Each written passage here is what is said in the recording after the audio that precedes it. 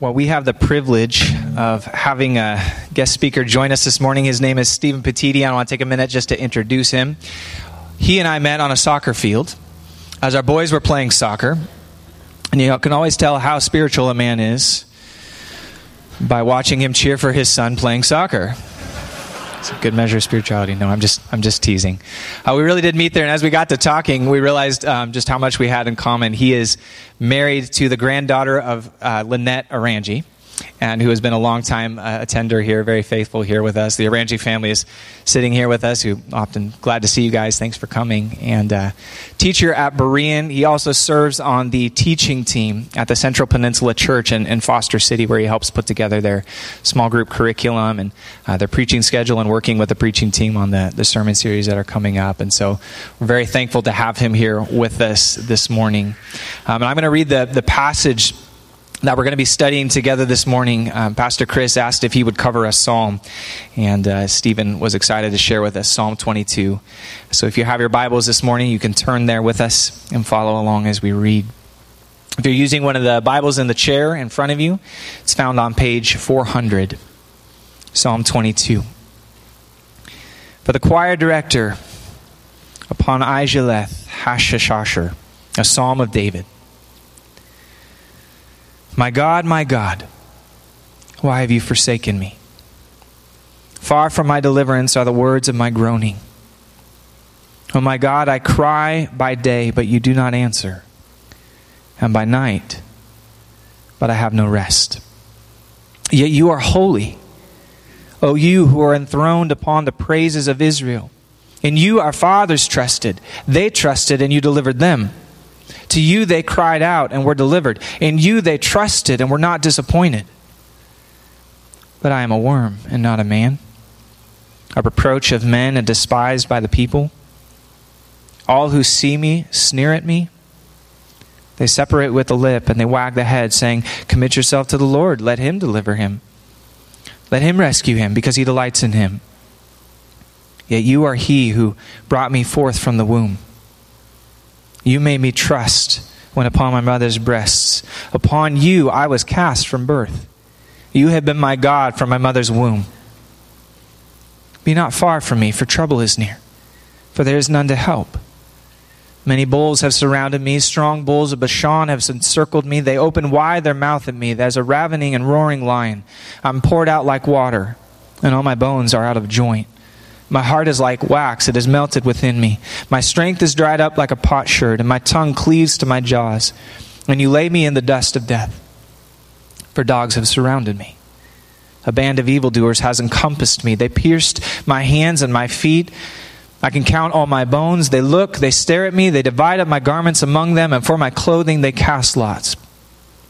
But you, O Lord, be not far off.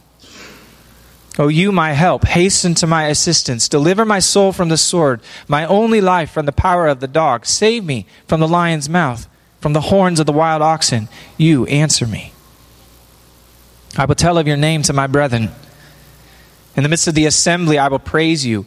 You who fear the Lord, praise him. All you descendants of Jacob, glorify him, and stand in awe of him, all you descendants of Israel. For he has not despised, nor abhorred the affliction of the afflicted, nor has he hidden his face from him. But when he cried to him for help, he heard. From you comes my praise in the great assembly. I shall pay my vows before those who fear him. The afflicted will eat and be satisfied. Those who seek him will praise the Lord. Let your heart live forever. All the ends of the earth will remember and turn to the Lord, and all the families of the nations will worship before you. For the kingdom is the Lord's, and he rules over the nations. All the prosperous of the earth will eat and worship. All those who go down to the dust will bow before him, even he who cannot keep his soul alive. Posterity will serve him. It will be told of the Lord to the coming generation. They will come and declare his righteousness to a people who will be born, that he has performed it. Church, will you please welcome Stephen as he comes to preach. Thank you. Thanks, Andrew. Good morning, church. I'm so thankful that you've given me the opportunity to worship with you today. It's great to be here. And what I found really cool is that I actually know some people here. As Andrew mentioned, we've met before. I see some of my students here, some coworkers here. It's just great to be able to come and worship with you today. So again, thank you for this. As Andrew mentioned as well, there's this the conversation we were having about, okay, let's do a psalm, and I said, okay, Psalm 22 has been on my mind a lot, and so I've been reflecting on this, and I was like, okay, Psalm 22 sounds good, and then I realized that today was New Year's Day, so Happy New Year. And then I was like, okay, so I have to say something important, right? Because it's the first day of the year, and I reflected on all the sermons I've heard on New Year's. And as I reflected, a lot of times I would hear something like, New Year, New You, or something like that, where it'd be like, yeah, you go get them this year. And as I was reflecting, I realized these last 3 years have not been great. They've been troubling times. And I don't want to just send us out into this year. I don't want to begin this year by just saying, hey, go get them, guys, because I don't think that's what's going to sustain us in these hard times. I don't think what's going to sustain my soul in the troubles that we seem to continually come up against in the world today is going to be some trite statement that like, oh yeah, it's a new year, everything's going to be great again. Because we found out pretty clearly we have no guarantee things are going to be great again. And so today in Psalm 22, what I want to show you what I see here, and I hope as you read along in your Bibles, you'll see it as well, is that the hope that we have going into this new year, the hope that we have in our troubled times, is the same hope that Jesus had when he was on the cross.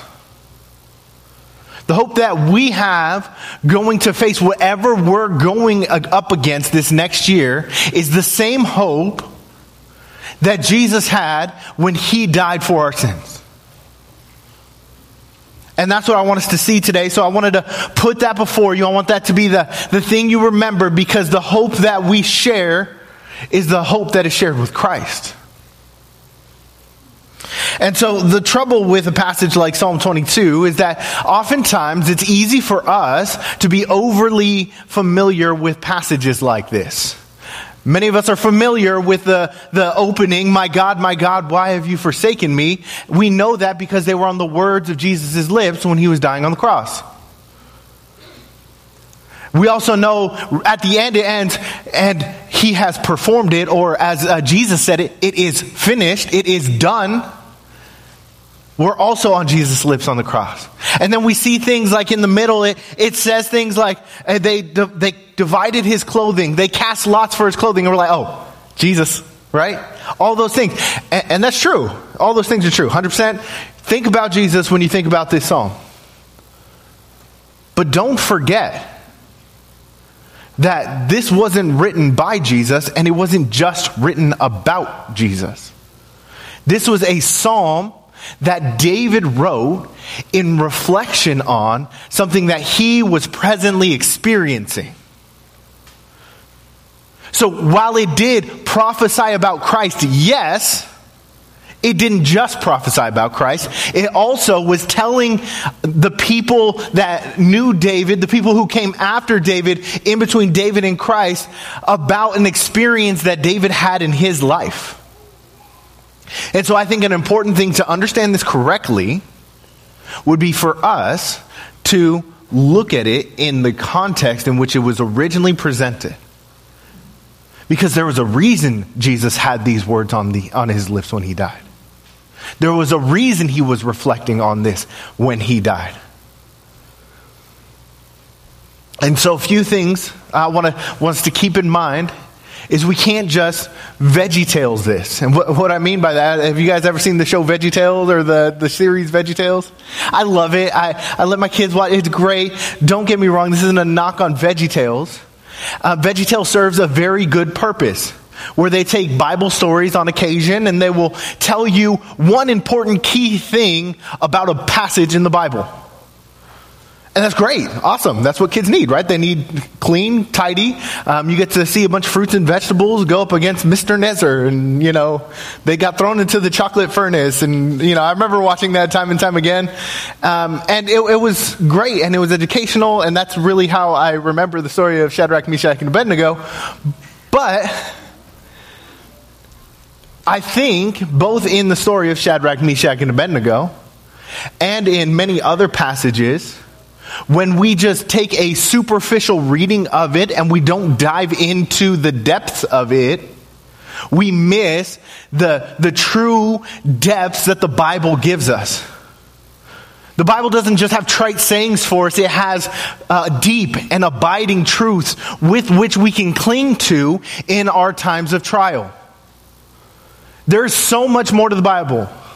And this has become, in my mind, like it's come to the forefront more and more for me. I used to read in high school the books that my English teachers would give us.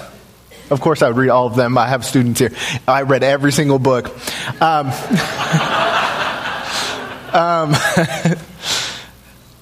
We would read those books and be like, oh yeah, so here's this story. Great, 1984, things are bad. Okay, George Orwell sad. Okay, whatever. And I recently joined a book club. And this book club, we've been reading the classics, right? We've been reading the classics. And as I've been reading through it, I started to realize there's actually something to these books as you begin to dwell on them. And they draw out these things in the human experience that we can't just access otherwise. And that's why they're classics. That's why people read them. And that's what English teachers were trying to get me to see. And I just didn't see it. And I think, again, here in Psalm 22, that's what's happening. I think there's a depth, there's a surface level reading we can do, but there's also a depth to it. We can go deeper. And so my encouragement today is as we approach this, don't just take that familiarity you have, what you're used to. Don't just go there and leave it. Let's try to understand what was really going on. The Bible is so much more rich than just telling you what's right and what's wrong. God is with you. He is abiding with you. It does tell us what's right and wrong, but it also tells us so much more. So, as I've tried to make this point of we need to read it in its original context, let's get some context.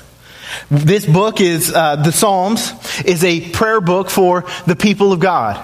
And what we believe is that it was probably collected by some people in the exile when they came back to Jerusalem after they've been exiled into Babylon. They came back and they found the writings of David. They found the writings of these other authors, and they collected and compiled them in a logical manner.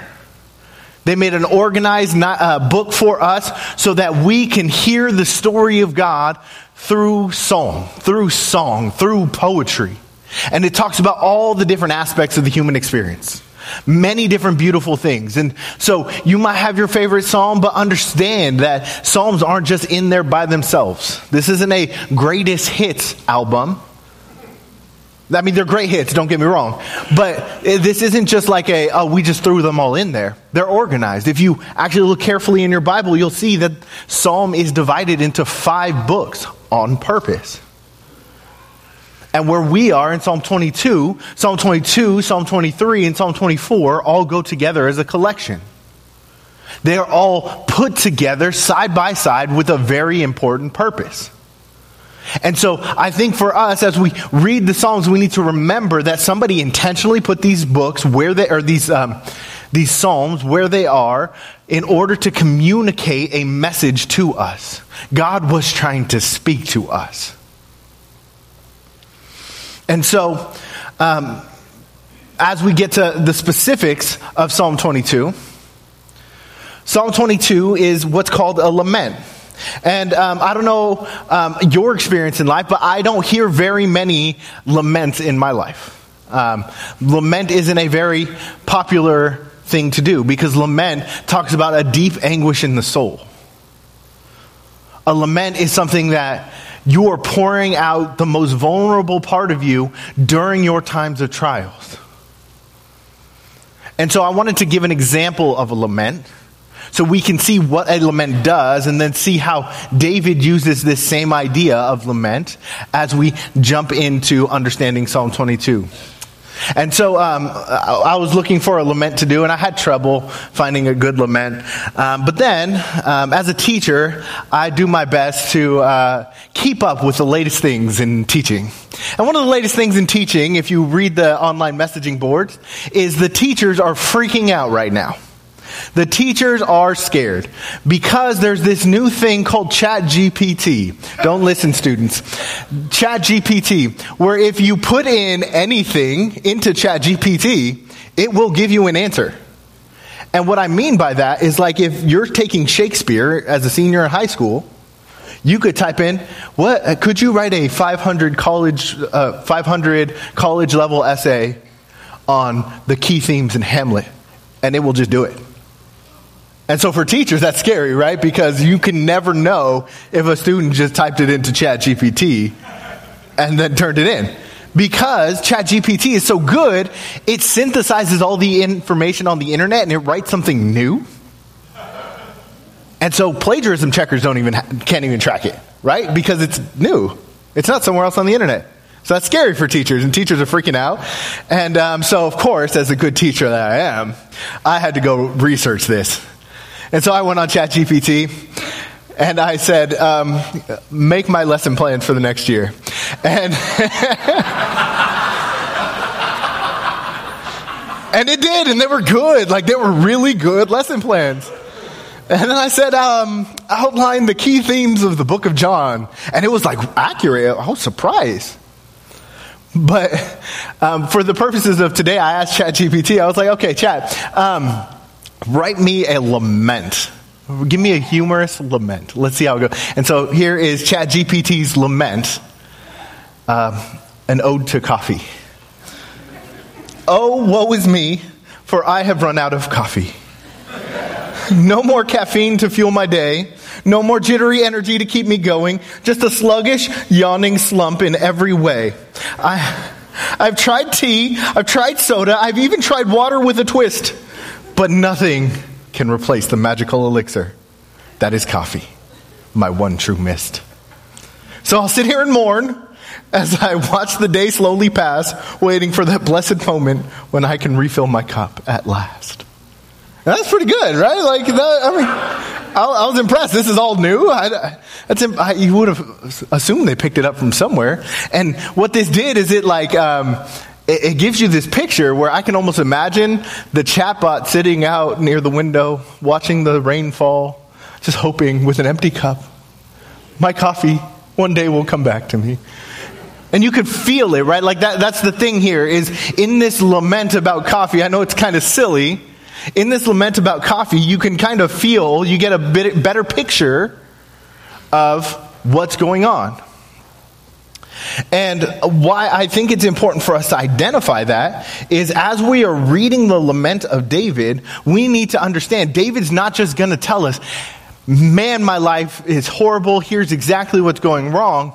He's going to try to draw a portrait for us. He's going to paint a picture so that we can understand deep in our soul what is wrong.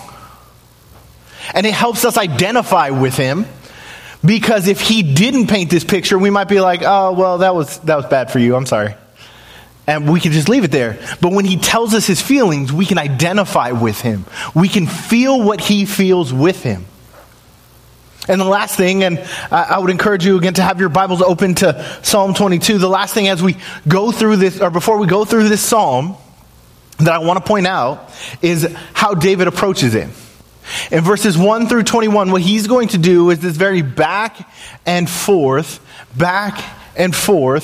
call and response almost, of here are my struggles, and then he's going to remember who God is. Here is where I'm hurting, but I know who God is. Let's see how he does it here. Verse 1. My God, why have you forsaken me? Far from my deliverance are the words of my groaning. Oh my God, I cry by day, and you don't answer me, and by night, and I have no rest. Have you ever felt that way, where day and night you're calling for God to answer your prayer and He's not coming? God, I'm here. Why have you abandoned me? I'm calling to you. This is what you told me to do, right? To trust you? And you're not answering. God, why have you forsaken me? You can feel the pain in His voice. You can hear it.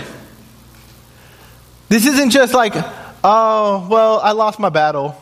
It's, God, I feel that you're not here. And how many times have we walked around in our life and we felt that way? God, where are you in this?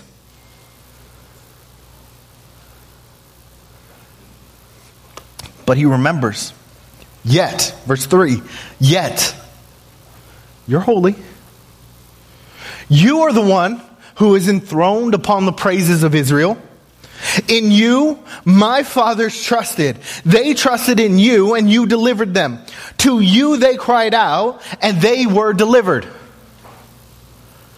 You are the God of Abraham. You are the one who brought him out of Babylon. And you made a covenant with him, and you worked with him. You are the God of Joseph, who saw him in slavery and raised him up into second in command in Egypt. You are the God of Moses, of the people of Israel, who delivered them out of the affliction that Pharaoh placed on them. You are that God. You are the God of my fathers. I know you have been faithful. I know you are good. I know you are holy.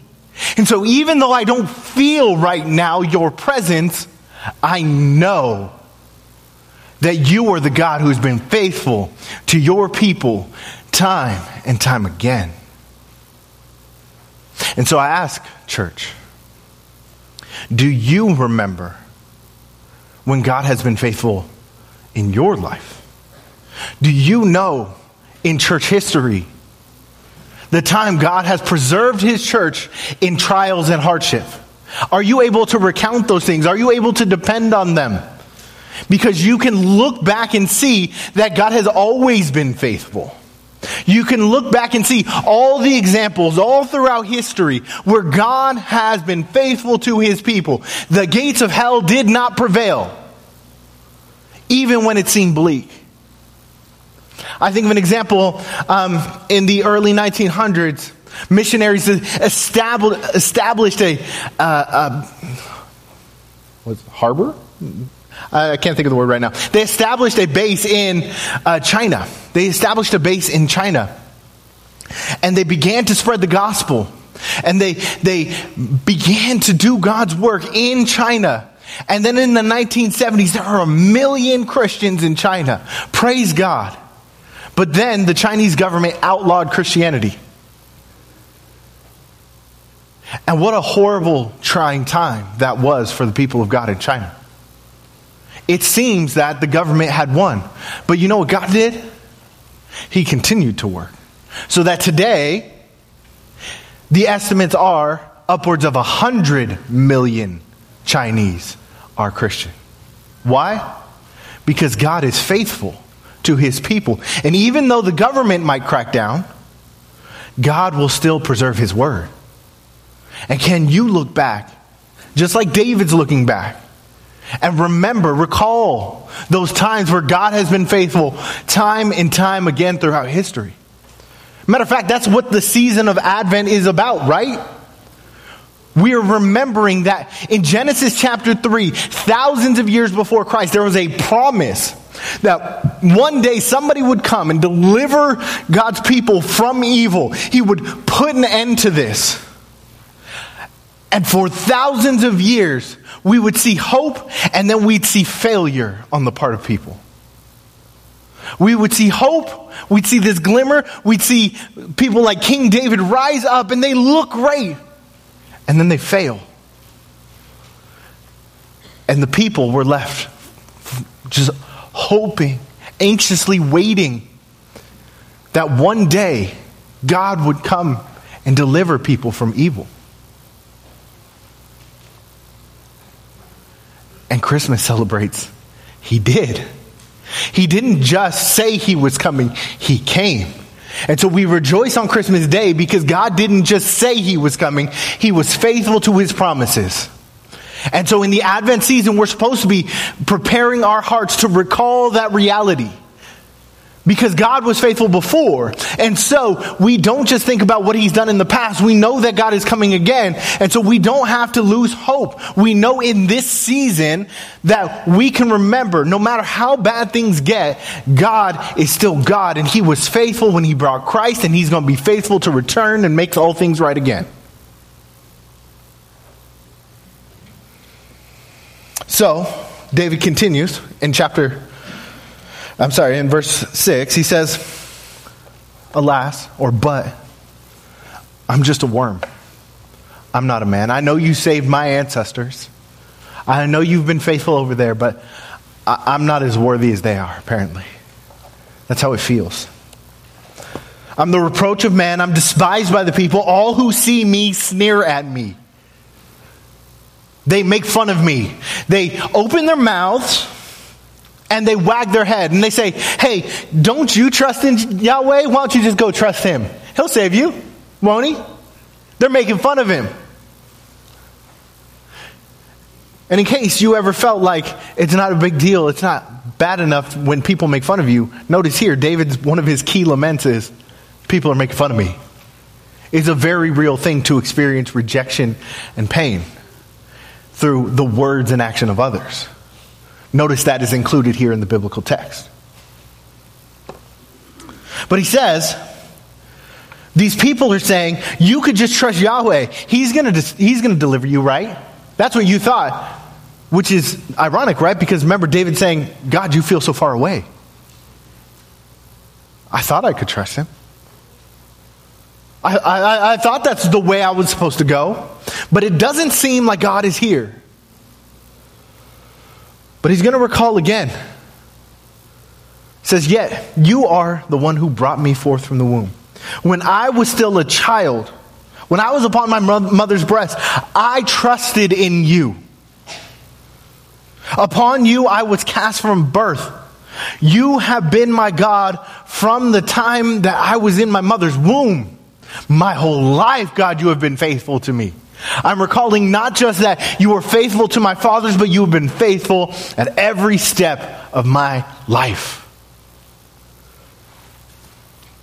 So be not far from me, because trouble is near. There's none to help. Many bulls have surrounded me. Strong bulls of Bashan, they've encircled me. They opened their mouth at me like a roaring lion. I am poured out like water. I'm completely empty. My bones are out of place. My body's not working the way it should. I have no water within me. My heart is melted like wax. My strength is dried up like a potsherd. My tongue cleaves to my jaws. I can't even say anything anymore, God. You lay me in the dust of death, for dogs have surrounded me. A band of evildoers, those dogs, they have encompassed me. You can hear the pain. You can feel this. And you know this experience. And if you don't know it yet, you will. In this life, there will be that point where you feel you have done everything you can and nothing's working. That God is just leaving you there. He's not coming. You will have felt that way, or you will feel that way. And know that in the Bible, in the prayer book that the people of God were given, that's how David felt too. And that's how Christ felt too. They pierced my hands and my feet. I can count on my bones. The people around me, they look at me and they stare at me. They divide my garments among them. For my clothing, they cast lots. They're already dividing up my stuff as if I'm already dead. The people around me, they don't even care. They're just ready for me to go. They're ready for me to die. They're already figuring out how to divide up my stuff. God, there's no way out. And we have felt that way before. You have felt that way before. That it would just be better to just die. And the reality of the world we live in is many of us get to this point. And David got to this point. And the people of God felt God worked through his people to preserve this word, which means that it wasn't just David, it wasn't just Jesus, it's not just you. It's been a constant theme all throughout the history of the world that people have felt this despair, that nothing can be made right. And like a Martin Scorsese film, we just see a cut. There's no hint here that things are going to change. It just all of a sudden goes the other direction. What I think has happened is David wrote the first 21 verses and then came back later after things have been made right. Because watch what happens in verse 22. All of a sudden it says, I will tell of your names to my brother. I will praise you in the assembly. Why? What happened here? It didn't tell us anything. He just jumped and was like, yeah, things are great again. We don't know. We don't know what this was. I've looked, there's been some guesses, and some people are like, maybe this just was something he felt like writing. I don't think that's the case. I think David really experienced something. And I think what happened is he remembered his lament and he came back. And he didn't just leave it there because God rescued him. Look at his words, beginning in verse 22 again. I will tell of your name to my brethren. In the midst of the assembly, I will praise you. You who fear Yahweh, praise him. All you descendants of Jacob, glorify him. And stand in awe of him, all you descendants of Israel. For he has not despised, nor abhorred the affliction of the afflicted. Nor has he hidden his face from him. But when he cried to him for help, he heard. From you comes my praise in the great assembly. I shall pay my vows before those who fear him. To the afflicted will eat and be satisfied. Those who seek him will praise Yahweh. Let your heart live forever. David is rejoicing because in that moment, in the first 21 verses, he felt there was no way out, but God came. And so for those of you who are in that place, in the valley of the shadow of death, remember 22 goes with 23. Even though I walk through the valley of the shadow of death, my God is with me. His rod and his staff will comfort me. It may not seem like he's there in the moment, but God is still working. He is still with us. And it may not feel that way, but one day you will look back at where you were and see how God worked. It may not be apparent in this present moment. It may hurt in this present moment, but God will be faithful. And I say that knowing full well that for some of us, this isn't a felt reality. I remember I preached, I was in a class on how to preach. And I gave a sermon, similar topic, same sort of thing, where I said, God will come through. And one of the next people who preached, she came up and she goes, yeah, we prayed for my son. And we lost him. We prayed, God, please don't take him. And we didn't get him. And it brings us to this reality that in this world we live in, sometimes things don't seem to go right. Like we lose those we love. We get that diagnosis.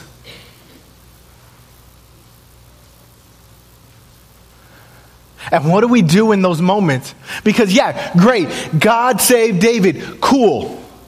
But is God going to save me too?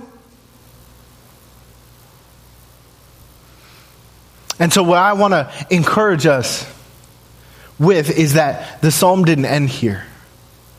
Because David realized something. He realized a truth about his deliverance that I think we need in those moments where it seems that there's no coming back from this.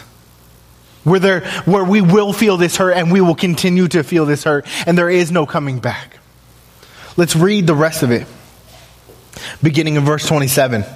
It says, all the ends of the earth will remember and turn to Yahweh, and all the families of the nation will worship before you. For the kingdom is Yahweh's, and he rules over the nation. All the prosperous of the earth will eat together and worship. All those who go down to the dust, all those who die, will bow before him. Even he who cannot keep his soul alive, posterity will serve him. It will be told of the Lord to the coming generations. They will come and declare his righteousness to a people who will be born, that he has performed it. What David sees is not just that he was delivered, but that his deliverance was a part of the big story of God's work in this world.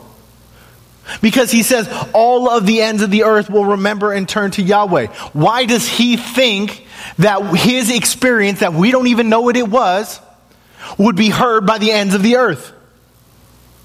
Because he realizes, I think, that his experience isn't just his experience. I think he's trying to communicate is that he is experiencing this, but he knows his hope is that one day this will be what happens for everyone. This is our grand hope, is that one day all things will be made right again.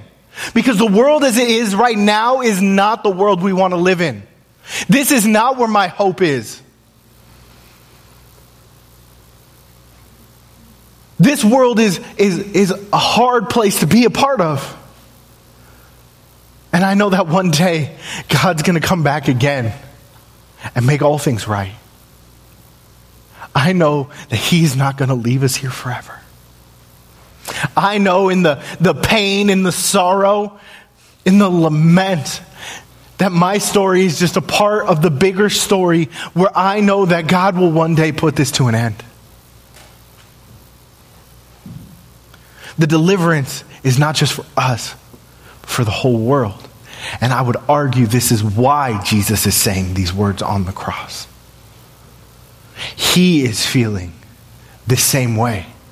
He is feeling the full weight of the evil of the world. It's all been placed on him in this moment. All the hurt, all the pain, all the sin has culminated to that moment. And he's saying, God, where are you? I don't feel you right now. And then when he died, or right before he died, the last thing we have on record him saying is, it is finished. Notice that this psalm ended with, the generations will say he has done it, or he has performed it. And Jesus is saying, it is done. I have done it.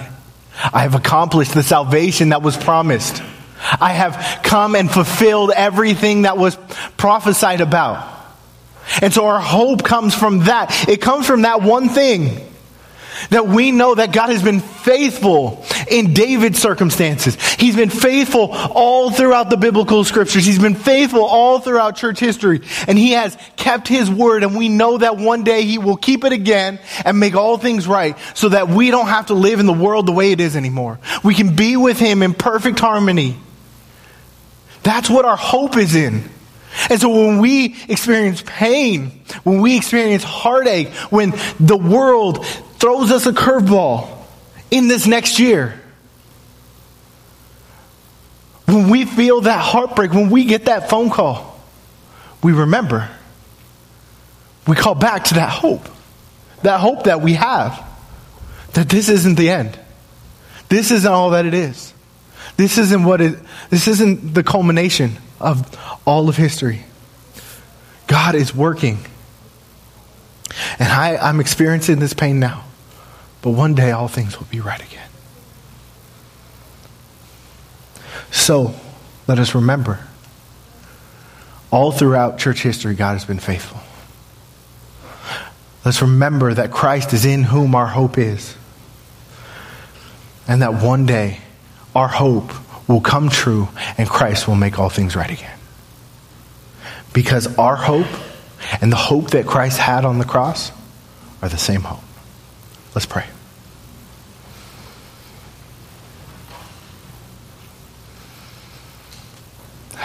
Heavenly Father, thank you for your word. Your words are like honey. Your words are the only thing that can sustain us in our trials and our hard times. God, I pray that you are with each one of us this year. That we learn to trust in you, that we recall what you've done for us and your people all throughout history, Lord. We praise things in your Son's name. Amen.